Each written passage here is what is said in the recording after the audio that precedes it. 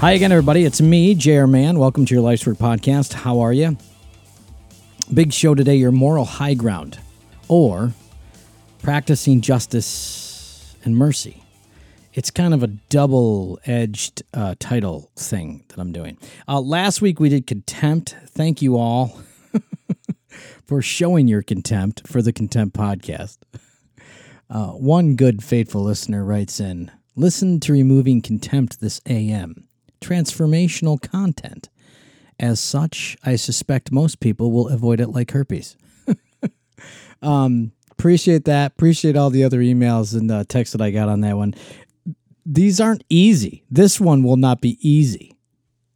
They're deeply challenging. The reason I do it is I'm deeply challenged by them. So I'm not going to put out any shit that does not have me wading through it too. And as such, I don't know if it's my personality or what, but I had mentors and great spiritual directors my whole life. And maybe I take that back. Probably in my mid-teens is when I really started to develop some of these relationships. As far as spiritually, mentorship or just good wisdom, people in my lives. So I was challenged early on to a lot of these concepts that are still kind of in me and rattle around from day to day. And it doesn't mean that I am without my study on these things either. I spend a lot of time. Again, this is, me to me. I spend a lot of, not that I'm just simply always working on myself. That's not it. Just self-actualizing myself to death. That's not it. But I was just reading some Thomas Merton. If you don't know who Thomas Merton is, buy everything that he's ever written because it's wonderful. I was just reading some Thomas Merton today, and he was talking about love and just deeply, deeply challenged to love, man. Because there's people out there that are still in my life, and I'm still challenged to love and love at a deeper level and to really sacrificially give myself in some way. So I am also receiving, and they are also receiving. So all these things that I do on the podcast are really me challenging myself and then really mulling them over and then chucking them back out. Like last week's Remove Contempt podcast, because the deal is real, man. Like I still have the tinges of contempt that rattle in my bones about certain people, places, and things, without a doubt. And if you hang out with me for any amount of time, you kind of get where I go. As I know and hear myself and as it comes out of me. So I'm glad you're on journey with me. Anyway, I'm glad you're with me. I'm glad there are people out there that think, I don't want to have to hear this bullshit. This is too much to think about. Okay, so your moral high ground or practicing justice and mercy. And a lot of these things you can find on my daily email or my daily blog that I put out too. So I rip off my podcasts are basically me ripping off my own blog. It's not like the podcasts are original to the podcast. They're usually original to my email blasts in my blog. I tell people be weary because listen, we're in a time, for the record, great offense and cancel culturing is the whole cancel culture is a thing. You say the wrong thing, you do the wrong thing, or maybe you're the right thing. Maybe you're the right thing and you're out. But definitely if there's the appearance of injustice at all, and it doesn't matter if that's right or wrong. It doesn't. If there's an appearance, you're done. People lose their jobs. People lose their relationships. People lose their lives for even inferring the quote-unquote wrong thing. So I'm going at it from another perspective. I'm sitting at a balcony view going, hey, what the hell? Like, everybody, let's really be careful about what we're doing here. Because if you're caught up in any way in choosing sides, right, wrong, up, down, left, right, today is the challenge for you. Today is the challenge of really thinking about what you are, in fact, locked to ideologically, maybe politically, maybe as a theology, So all the ologies are in play today. And how we stand on our own moral high ground, I'm right, you're wrong, or our own certainty, where we want to push an ideology into the world and we want to prove and convince it at any cost. So I tell people, be wary, be afraid of, be concerned with that prepubescent push to demonize. I want everybody to watch this. And I say prepubescent because we're talking about maturity at the end of the day. If you're watching people or if you are people that are demonizing, and I don't care what it is, even the most egregious thing, I want you to stand back and understand what you're doing. Either you or somebody else. Are you watching somebody demonize somebody, something, some place? Did you get it? Are you thinking it yet? Who in your life are you demonizing? Is somebody else a demon? And maybe they're demonizing you. But I want us to be weary of that. I want us to be cautious and careful and considerate and attentive to it. Because we have got to stand up at some point and start holding up a stop sign to the demonization of every damn thing that comes in front of us. It does not suit a loving, graceful purpose. It doesn't. Seeking justice is a long haul, not drive-through satisfaction. It's not. Seeking justice is long haul. It's not drive-through satisfaction. And for the record, seeking justice and that practice is built on the backs of those who appear to be the enemy. So let me do this all again because I want you to get it. Seeking justice is long haul, not drive-through satisfaction, built on the backs of those who appear to be an enemy. So it's in certainty land, you got to have an enemy. In most religions, there's an enemy. There's the devil. There's the other side. There's those who don't believe. There's the non-believer. How many Christians out there, real quickly, you can test your thing real quick. How many of you refer to a certain class of people as non-believers?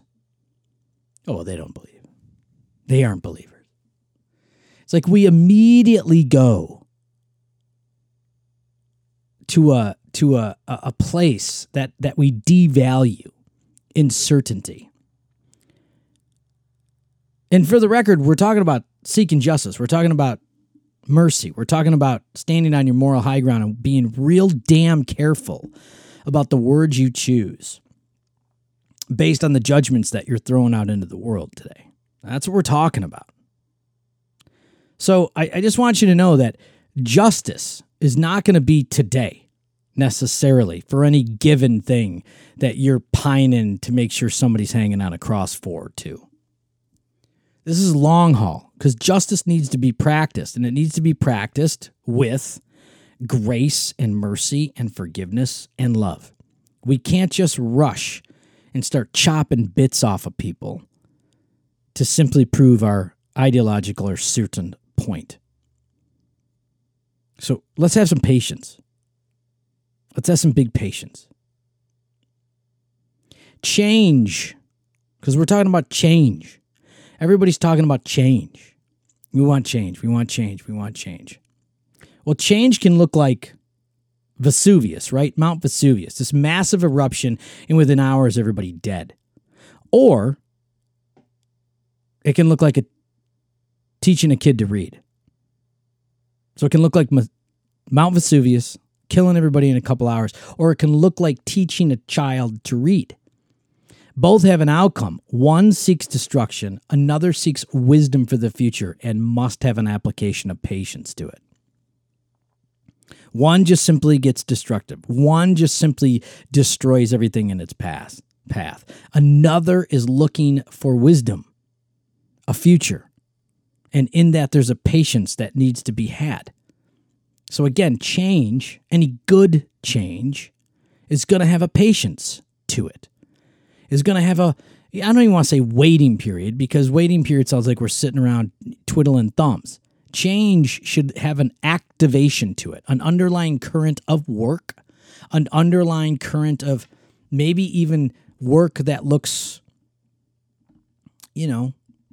Maybe even it looks like you're on the margins, right? Maybe it even looks like you're the guy way over there. But you're working diligently for wisdom, for the future, for the idea that something present will grow later. So be very careful about how we want change and when we want it. Demanding change is not a thing. Demanding change like I want it now. Well, sure, okay, sure. You have it now, but there's a patience, there's a slow growth over the course of a long haul where we change. And that's just how it goes with human beings. I hate to say it, but that's the way it is. It's a reality of the universe. How's that? How about me writing? How about me stapling into the universe today a universal fact? Who the hell are you, dude? Words like love, grace, compassion, and forgiveness are like du jour, right? But those words usually come after blood has hit the street. They don't come before it. But this is what I'm talking about, the activation. Change, we can have it fast and it can be destructive. Or change, we can go at it with a slow, methodical, wise pace and plan something for the future. But those words, like I want you to do it in your own life, and I want you to hear where it's coming from. Are you hearing words? Are you speaking words like love, grace, compassion, forgiveness only after the fact that we're cleaning up blood?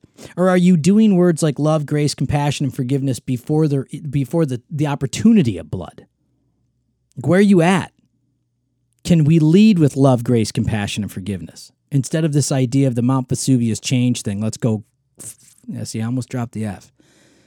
Before we get in there and destroy and kill and maim, demonize and cancel. Where are you in those words? Love, grace, compassion, and forgiveness. Are you pre-insanity? Like, hey guys, let's framework the change. Let's framework what we need to framework for the future in love, grace, compassion, and forgiveness. Versus, let's mop up the blood and the flesh and the bone, and then we'll do those words. These are real things, man. Every faith community in this country right now is plotting their course on what those words are and where we live them out. You know, we're talking about some uncertain times that have a value to them. Where are we? Often on the journey to justice, or I should say, often on the journey to mercy, right? We seek the moral high ground, sniping those less traveled, right? Oh, you aren't us. You don't know. As a result, we create the same carnage we are trying to achieve justice for. So as we march down the street, the metaphorical street, as we look to change, as we look to gravitate to systems that are just better off for people out of oppression, help the marginalized, help those on the corners of our culture. Our moral high ground starts to run off us like a stink in a teenager. And we start taking pot shots at the people less traveled. As the kids are saying, less awoke, less alive, less woke. And it sounds like heavy criticism. And it sounds like violence, frankly. It sounds like violence. For all you non-violent people out there that are using, words that are just as powerful as you taking an axe to somebody's head. Like, what are you doing? Let's watch it. Let's be careful. Let's help people awaken. Let's help people to the idea of what freedom from oppression means. Let's help them in there. Because the only thing that we're doing when we get in and cancel, when we get in and demonize, when we get in and just rip limb to limb, number one, we're not being patient, so we're being destructive. And number two, there's carnage. And in that carnage, it's like that's the thing you're trying to avoid to begin with. That's the thing you're marching against to begin with. That's the thing that you're protesting to begin with. And again, I'm not frameworking this. I'm not hanging this on the wall because police are bad or police are good. Or just the idea that there's some social unrest. I want to go a little bit deeper here, man, and really test people's idea of love and faith and what justice is and what mercy is versus ideological stances that are kicking everybody's asses. We must be born again, said a very wise man. All right? Talking about the Jesus. He was murdered for his nonviolent push to free the world from its oppression. From your oppression. Here's Jesus' thought. See new, hear new, create new systems that free people from the glaring human imprisonment of exclusion of self, community, and spirit. Jesus wasn't pushing. I mean, you know, the argument is to be made that Jesus was political. And yes, I understand the argument. I understand that Jesus was political. I got it. He talked to political people. He wanted to make his dent into an imperialistic society and a fateful, you know, ideological structure that was oppressing people. I get it. There is a political thing there, right? I totally understand it. And you can all, you know, put your damn robes on and go fucking hide in the mountains and talk about this until your lips are blue. Go ahead. Feel free. But at the end of the day, Jesus is looking at us, wanting to free us from our own critical self-judgments and cultural assumptions, not only of ourselves, but of everybody else. And he's doing that through the movement of love. He's doing that through the movement of mercy. He's doing that through the movement of justice. He's helping us in Matthew, Mark, Luke, and John really understand what we are captive to. The prodigal son parable, and if you don't know it, read it today. You're not going to get stuck and mired in some spiritual cobweb. The prodigal son story is about one guy who decides to, you know, who decides to face his father and, you know, almost steal from him and leave and make a jackass out of his life. While there's another son in the story too, who's an older son who just lives in contempt. The father in the story is God. The sons in the story are you and I. I mean, it gets real simple, real quick. So we don't need to bloviate who and what Jesus was as much as we have to take into understanding how we are loving, how we are holding compassion, mercy, and grace, and how we are practice justice in 2020. And maybe we do it through those lenses. Maybe we do it through those eyes instead of just these certain, I'm right, you're wrong, I'm going to rip you to pieces eyes. And it's been coming for a while. Jesus asked us to employ mercy. That's what he did. So I'll ask you, are you employing mercy? Are you able to process mercy? Are you able to even understand it to somebody else, for somebody else? For a system, are you able to have what does having mercy mean for you? What does it mean? How are you able to hold it? It's not just Jesus's. It's not just God's. It's not just the divines sitting out there going, hey, I'm the mercy conduit. Plug into me every now and then. He'd like you to have it. He'd like you to implement it, employ it in your life. What does that mean? How can you have mercy for somebody who is making your life hell? How can you have mercy for somebody who's oppressing you? How can you have mercy for somebody who is willingly treating you less than? And does having mercy and employing and implementing mercy mean that you can build new structures to get the hell away from it?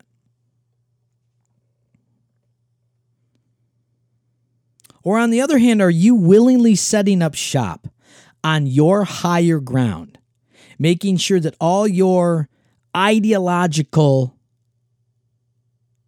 moralistic tattoos are clearly visible to all who scroll past your life. So are you employing mercy, or are you willingly setting up shop on your higher ground?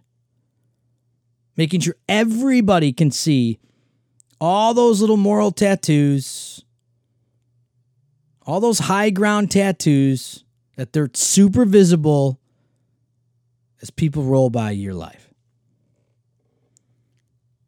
Because my good people, we need to be careful. We need faceless, raceless, anonymous leaders right now, willing to stay in the long haul for justice and mercy.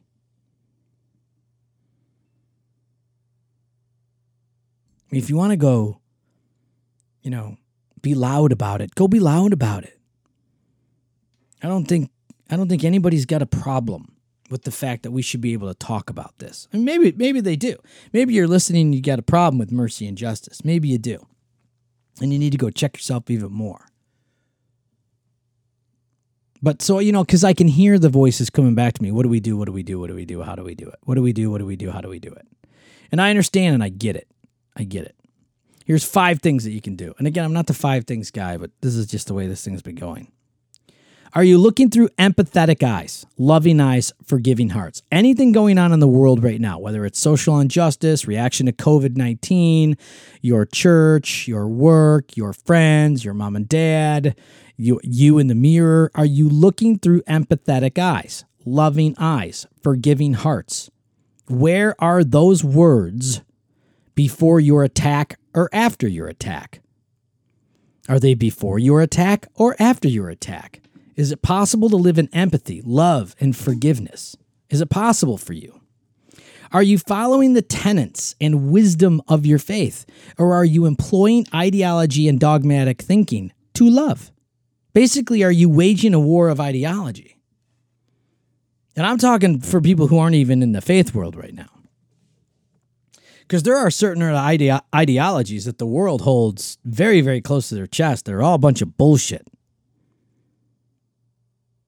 But are you allowing and following the tenets of your wisdom tradition, your religion per se, or your faith per se? Are you following them? Jesus asks us to love. You're a Christian. Jesus asks you to dig deep, my brothers and sisters. Dig deep and to love and to forgive everybody. Yes, it may take a lifetime, but he's asking you to do that. He's asking you to protect the marginalized, to free the oppressed. He's asking you to make structures and systems that are based on community and not financial gain. Oof. Or are you waging a war of ideology? Number 3, where is your sense of forgiveness? Number 4, are you locking into certainty? Are you on the winning end, or arguing for the convincing, or simply to be right? Because if that's your idea of justice, certainty, that justice statue with the blind chick holding the little things, that's pretty good. Certainty is going to screw you all the time. So if your justice is certain, you are most likely anchored to the world. And when you're anchored to the world, man, there's very little hope. That's all there is to it. When you're anchored to the world, there's very little hope. When you're anchored to certainty, you literally put yourself above the divine. When you're anchored to certainty, there's no creative ability in you. When you're anchored to certainty, most everybody's wrong, except for your little tribe. And you're constantly fighting and exhausted from arguing. And exhausted from they're wrong and you're right. Number 5, do you know the other side? Do you know the people on the other side? Does you know the people on the other side? If you're fighting a cause, do you know the people on the other side of the cause?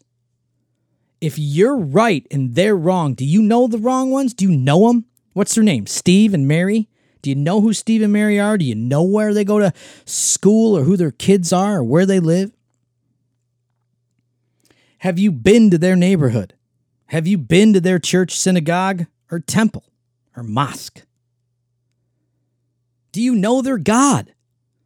If you're a Christian and you know Hindu folks and you don't discover who their gods are, shame on you. If you're a Christian and you know a Buddhist and the only thing you're trying to do is to get that Buddhist to know your Jesus, what is wrong with you? What are you doing? You should know who the Buddha is.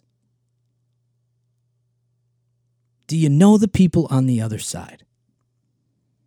If you're hating Black Lives Matter right now, do you know them? And Black Lives Matter people, if you're hating the people that hate you, do you know them? And you can't just ideologically say, yes, either of you. Well, yeah, I know them because.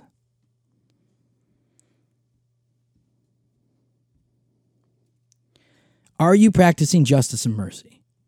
Are you practicing justice and mercy? Both of those two are huge and weighty and should contemplatively move you into a spot where you are going to get outside of yourself. And that's basically what we're doing today. Your moral high ground needs you to evacuate the building and to start looking beyond yourself and into the needs of others. The needs of the oppressed, the needs of the people who've got needs, the needs on the cultural edge, the needs that from the homeless to the extremely wealthy who are lonely as hell. All great, great things to think about. I don't know what we did on this podcast, but we did something. I appreciate good people. Thank you very much for being a part of this podcast.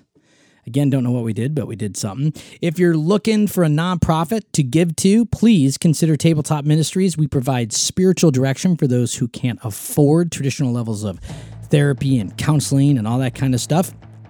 And we do it through spiritual direction. What is spiritual direction? I got the answer. Go to jaredmahon.com, jaredmahon.com. There's a button that says spiritual direction and hit it.